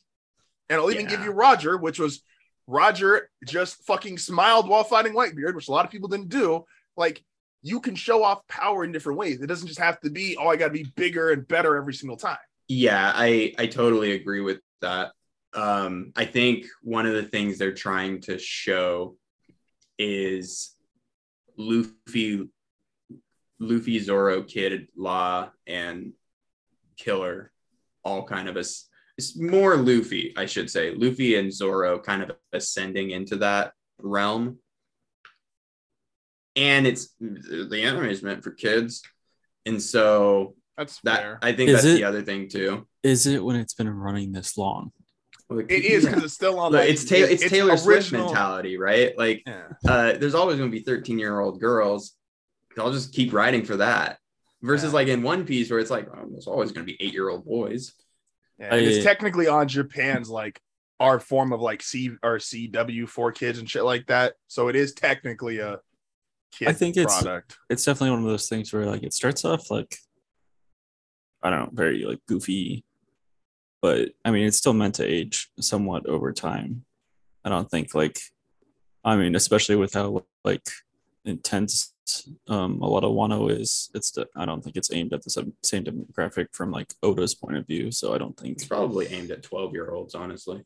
Like, I think that's what most shonens are kind of geared towards nowadays. Yeah. But I mean, even especially with how long Oda's been doing it, he still expects like some maturity in his own audience. But I feel like the maturity aspect goes for like at a certain point, like it's like us, right? I mean, we all watched One Piece at some point, and then 2 of us got married, and or likes to do other things with their day than spend 12 minutes of recap once a week. Hey, Doug, pull your carpet. It's a wonderful fucking background show for pulling carpet. All right, bro. I'm just saying. I don't have a carpet. I get it, but no, I was Jake's point. I just feel like when that maturity. Sorry, let me finish my point. Yeah, you're good. I feel like when you grow out of the anime, you just stick to the manga, And that's kind of where the audience, like, Probably, like the upper, no, I don't want to say upper echelon, that's wrong, but upper age people that we're the upper like, echelon. I started reading this with in 1%. like, yeah, right. I started watching this in 99. Well, my kids have kids now. I'm a grandfather, and I'm not gonna watch this. I don't have time to watch this. The only fair comp, and this is just because of length of time, is I would argue, and I'd very confidently argue, the two longest running successful, like however you want to put it, anime manga in this space is Dragon Ball and One Piece around 30 plus years. And so I could argue the same thing, like to Jake's point, where it's like, or kind of combination of both of it is like, if you really want like more of the like, Jake, you've read all of Dragon Ball, right? Or you've watched all of Dragon Ball? All of base, like all of regular and Z. Not super. Not super, no. Okay. So like I think in the adultish community of Dragon Ball, like we all acknowledge like Piccolo is Gohan's dad, right? Like Goku sucks at being a dad. Piccolo picked up the job and was like, we're all like, fuck yeah, that's our dude. Versus if you are in the anime audience, I think the anime audience has a much different view of it because they like the big moments. They like Jiren getting punched. They like Ultra Instinct. They like Super Saiyan 3, which is, I will stand to this day as it clips well. That's the whole absolutely. point. It's like, it's made to get a new audience. It's and not, I think that's what the anime is for. And One Piece, the anime will always suffer from that, is like, yes, One Piece, Oda knows when he's writing, he is writing for an audience that has been with him for the better part of 20 to 25 years. So he can be more mature, whereas like and I don't know every single moment, like it's why scenes are different in the anime versus the manga when they're like that deep. Like I don't know Big Mom's, I didn't watch Big Mom's backstory, but I'm sure it's not as heavily implied. It's like, oh, she may have eaten her mom and all surrounding people, versus the anime might have kind of glossed over it and she was just eating chocolate, and then they just kind of slow segue to another scene. And it's like, if you're a kid, you don't really pick up on it. Versus Oda made sure when he was writing it, it was like, we get a panel with her looking around going, wait, where'd everyone go? Her Patrick moment. Yeah. And it's like, where's my chocolate bar? And now I got her fruit. How did that happen, guys? Uh-oh. Yeah, I feel like it's maybe not so much glossed over, but the anime doesn't want to make assumptions for Oda. I think because when I think you told me this on a podcast months ago, but it was the producers of the anime are about 10 chapters ahead or something like that. They're somewhere around there. Yeah. So it's like, if we don't want to like be straight up about something that, is we don't want to animate something that is going to get revealed in 100 chapters or as something completely different, And I get that. The anime tries to be vague the same way Oda tries to be open-ended. Yeah. By the way, we don't own shit, and I want to reiterate that. I don't own shit. We don't own shit. We just here. Specifically for I'm like there's nothing to spoil. I don't know how did this episode get taken down?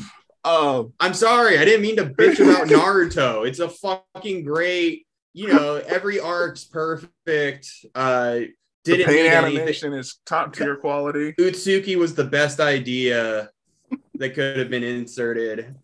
Who really? Aliens.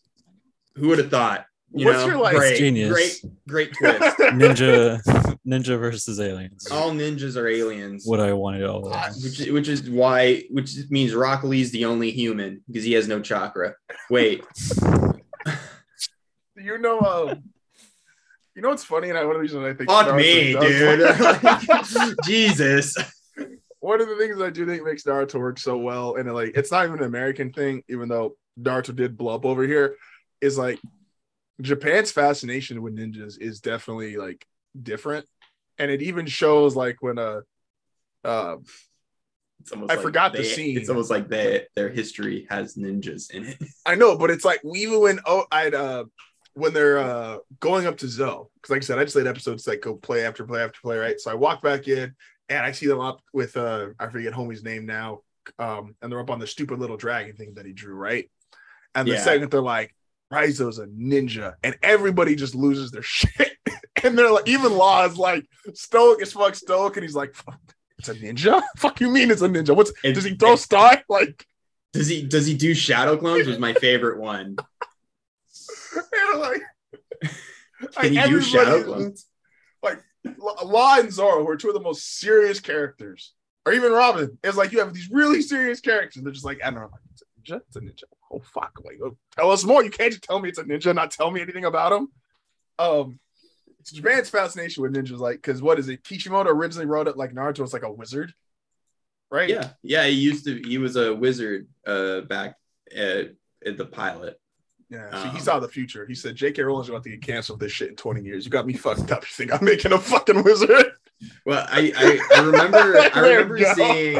I know I'd get a good laugh at it. Let's go.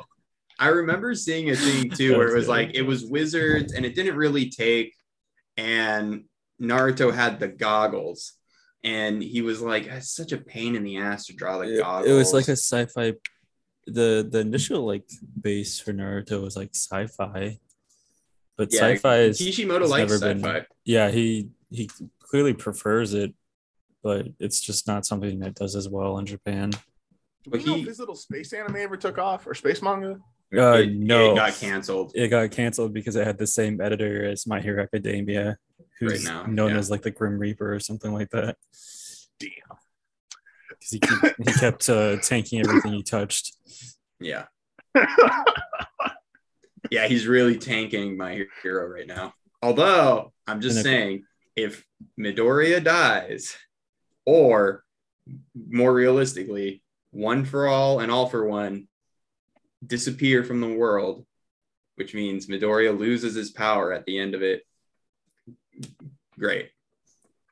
Good story. Totally down with it. Bakugo becoming like the number one. What's your saddest moment you ever seen animated? Like something you were excited for and then you saw it and you were like, this is just dog shit. Roof Piece? Roof Piece is not overpaying, in my opinion. You mean like most dog shit moment? Yeah, but like a moment you were excited for and you were like, oh fuck yeah, this is gonna be cool, and it's just dog shit. Like Pain was fucking up there. Pain was pretty bad. I haven't watched Promise Neverland season 2. really fucking looking forward to that, and then they decided to skip like 100 chapters and just end it. And I went, what's happening? Why did they cram 7 chapters into a single episode? Oh, why are they trying to end it? This is really good. Season 1 was so good. And then right there, some producer was like, right here, baby. I'm a square up right there. The name of this episode is right there. Like that's just like right here. Just go for it. It should be right there, baby. We talk Squat about up. Pokemon for 40 minutes in an anime and manga. How I feel about Z moves. Oh fuck. Jake, do you watch anime really at all besides clips or no? No, he likes Vinland Saga. Oh, okay. Yeah, watch that. No, not for the most part, because I get distracted way too easily. So unless there's a good dub, then I honestly just don't pay that well attention. You do like dub. I don't like prefer one way or the other, but I just like I have to be able to look away sometimes, and if I like can't hear it, then I'm like I'll miss like half the show. That's my attention span. I like dub just because of the it's the first anime where I've watched consistently. I'm gonna try and go through the Golden Kamuy anime once Crunchyroll's like finished with their acquisition and all that. Or buying Funimation. Do you have this issue, Jake, where it's like between the sub and the dub, where if you're watching it dubbed, you have a harder time remembering character names? If I'm watching it sub, You- well, no, because if I found that 'cause with I Jujutsu Kaisen. I was like, I don't know who any of these characters' names are. I And I had was that like three problem when episodes deep. And then I went back and rewatched it subbed. And because it was constantly like, oh man, Gojo, Yuji, yeah, Megumi. And like, oh, okay, I know their names now. I have that problem if I've like not read it, but if I've read it, then it's fine. Yeah. But I think the last anime I truly like watched without just because it didn't have a manga was Megalobox, and that one's really good. The first season is on Netflix also, but it was weird because the second season ended up on Funimation, which is the only reason why I started a Funimation subscription, and then they announced they were getting bought out. You get it for free Yeah. though if you switch over. You just gotta fill out the little. Excuse me. You just gotta fill out the little thing, and you can get. Because I had Funimation too forever because. I just canceled, and I was just waiting for it to go through. I need to. I just need to. It's pick only up. like $8 a month for Crunchyroll. It's not Yeah, bad. I'll probably pick it up soon. I just keep forgetting. No, Honestly. you should have done. Oh, see, you fucked up. Dude, You get it. guys, I pay $6. Dr. Stone, dude. I pay Dr. $6 for Stone. Funimation, and when I did the little transfer thing, I got to keep my $6 pricing for like 6 months. Oh, nice. So that $2 a month, like, I'm going broke, but I got to save the $2 a month. I would say I've had Crunchyroll for so fucking long. I'm just like I was- grandfathered in. Just because I was- everything I did want to watch, I didn't watch a whole lot. So the limited platforms they were available on were fine for me, except for Vinland Saga on Amazon Prime because I hate using Prime. And Yeah. and now that it's made the transition to Netflix, it's perfect. Because You ever watch Amazon really bungled its anime.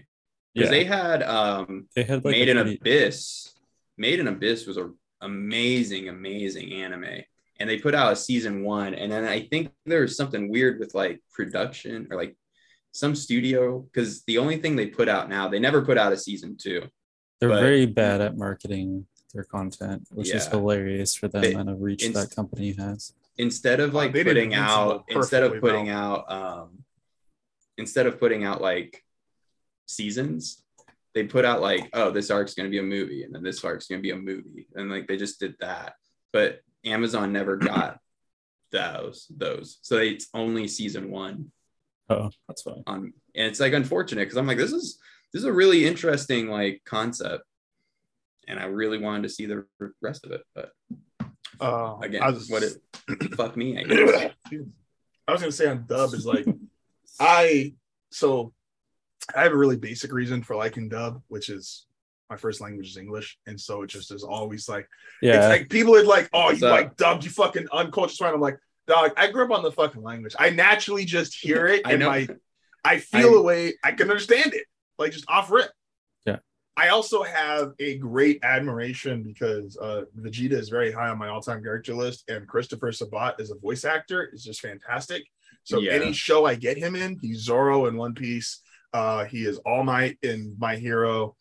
Your boy's just fucking fantastic, and so any show I get, he's in Jujutsu Kaisen. I forget who the fuck he is, but I heard his voice.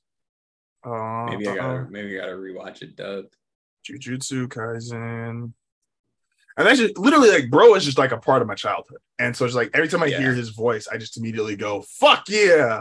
And I think of all the different people because in Dragon Ball, he's like 60s. He's Piccolo, he's Vegeta. That's fun. Oh, yeah, it's cool, bar. He's the bro, he is the if you don't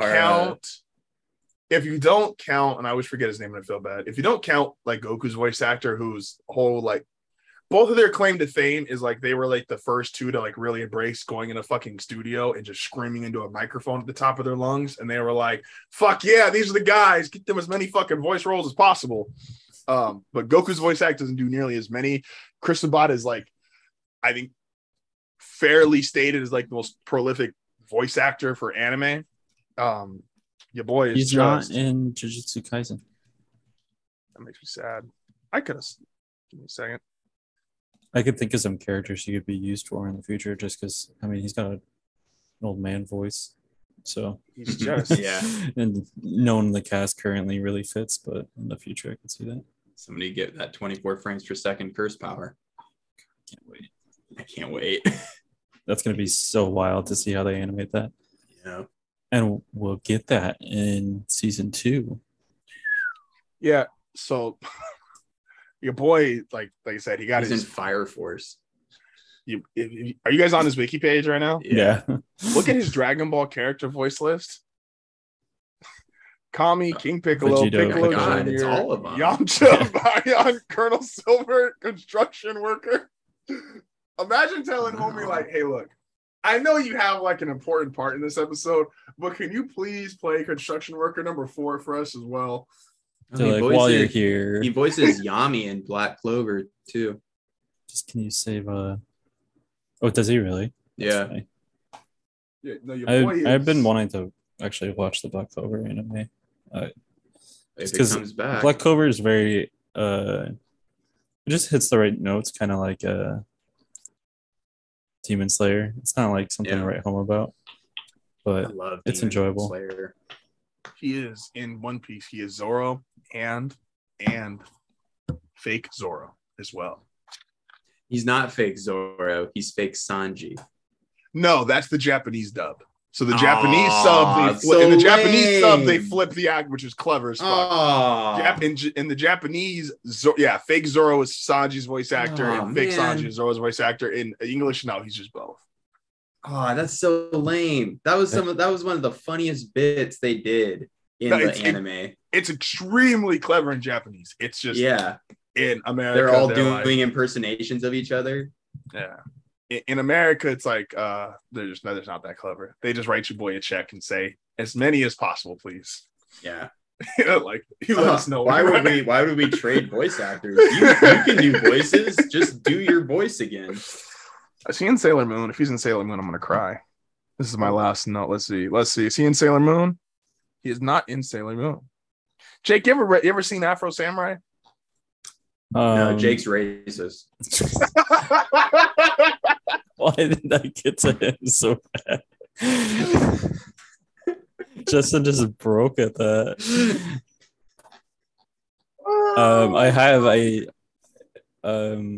I watched it late at night when I was way too young, so I don't remember it that well. Oh, that's where we can end this episode because I got like 5 minutes and I gotta go because I gotta buy a new bed. I'll never forget in one of like the most weird and like, has anime ever taught y'all something? Like genuinely, like life taught you something? Yes. Yeah, I was gonna say I learned that if you watch everybody you love die, Murder's fair game. you have to get over it. There it is. Yeah. Yeah. Have you watched Cowboy Bebop, Yeah. Justin? No, he's on the phone. Oh, damn it. No guest star on this podcast. Just the most interesting thing that anime has ever taught me. And this was speaking of Rurouni Kenshin. And this triggered because Jake said watching late at night. So I too would wake up every now and again in the middle of the night and like Toonami would be on and they'd be doing like the really late night shows, which I think at the time of growing up, it was like Big O, Cowboy Bebop, Kenshin was on there. A couple other ones, Aqua Teen Hunger Force. Naruto used to get Naruto. Bleach got shown pretty late too. Damn. And I could only watch it at my grandma's. And I remember there's an episode of Kenshin, and this is when Kenshin is training with his master, and everybody comes to raid the house where the Oniwaban's at because they're like, nobody's strong here. So it's Shishio's little force. I forget the names at this point. And so they're all attacking, right? And why can't I? Kaoru and Yahiko are fighting the homegirl with a scythe. And they're like, wow, he's strong. Wow, she's strong. And she looks at him and goes, I'm a man. Except she wasn't a man because in her very original dub, she just flat out says like, I forget the exact word. I don't want to mispronounce it for my own sake, but essentially I found out about transgender people at 2:00 in the morning. I was about 8 years old, and it's because he, her, she, her, he, her, yeah, he, her. That's right. This is pronouns. getting kind of he, her. This is starting to get into weird territory. He, her literally said, "Oh, why did the I am episode get both, taken and down?" I love, And there it is. I love Shisha, but because I'm not 100% a woman, I can never be with him. And I remember it's like 2 a.m. I had just woken up, trying to go back to sleep. I saw that on my TV and I was like, what? And it took me about a solid 2 weeks to try to like rationalize what I had just seen in my brain. And then I went back and found out the dub was changed because of that episode. So now they only reference as it's like he is a cross-dresser. It is no longer a transgender. And I was just like, so that's what we find about. That's how we learn things in life. Don't go to school, kids. Just wake up at 2 a.m. and watch random animes. Yeah, I don't know what Okama Land is, or Okama Kempo is like translated to in English, because Mr. 2 is definitely like the first like queer character. Yeah. I like that. I remember seeing. And Oda got it. You know, Oda has power when he's like, how you can make Sanji stronger? I think he's going to run away from the. Jake, say what you're going to say before I say something bad. I don't think I even like processed Mr. T, like the implication with Mr. 2 for a long time. I was he's really into ballet. This is like what dancers do, right? Yeah, they can kick. Well, he comes with like he's definitely made to be a weirdo, and you're like, oh, he's just weird. Yeah. But like you go back and read it, and he's like, oh, I don't have a partner because, and you go, he doesn't have a sidekick because he is both male and female. So, and Sanji fought him at Alabasta, and then he got hey, Oda, you got away with some shit, my man, back in the early 2000s. Also, Eva just swapping is literally like Oda went with Eva. He went, oh, what if I could just show gender fluidity? And he made that a power. Yeah. He's like, hormone, but it's the hormone fruit. Yeah. It's like, oh, anyway, I'm a man now. Oh, I'm feeling like a woman today. Yeah, okay. With that being said, appreciate everybody for coming today. I wonder why this show gets taken down. You didn't anyway. Oda did it, not me. Oda made Sanji run away from the. With that being said, as always, appreciate everybody for listening. At I Talk Like 9080, at Shadow Riley, the Brambleberry on Instagram, Hardfile Network on Twitter and Instagram. We got a bunch of cool new artwork that's coming out this next week. Go check out the YouTubers going to be on some of them. Go check out. We got new channel art for those of you that watch us or listen to us on Spotify, Apple Music, all the other things in the world. Should make this canned. That's. Appreciate you guys. Love you all. And we will see you guys next week. Someone tell YouTube to put our shit back. Prediction. Momo kills Green Bull. Wano ends next arc or next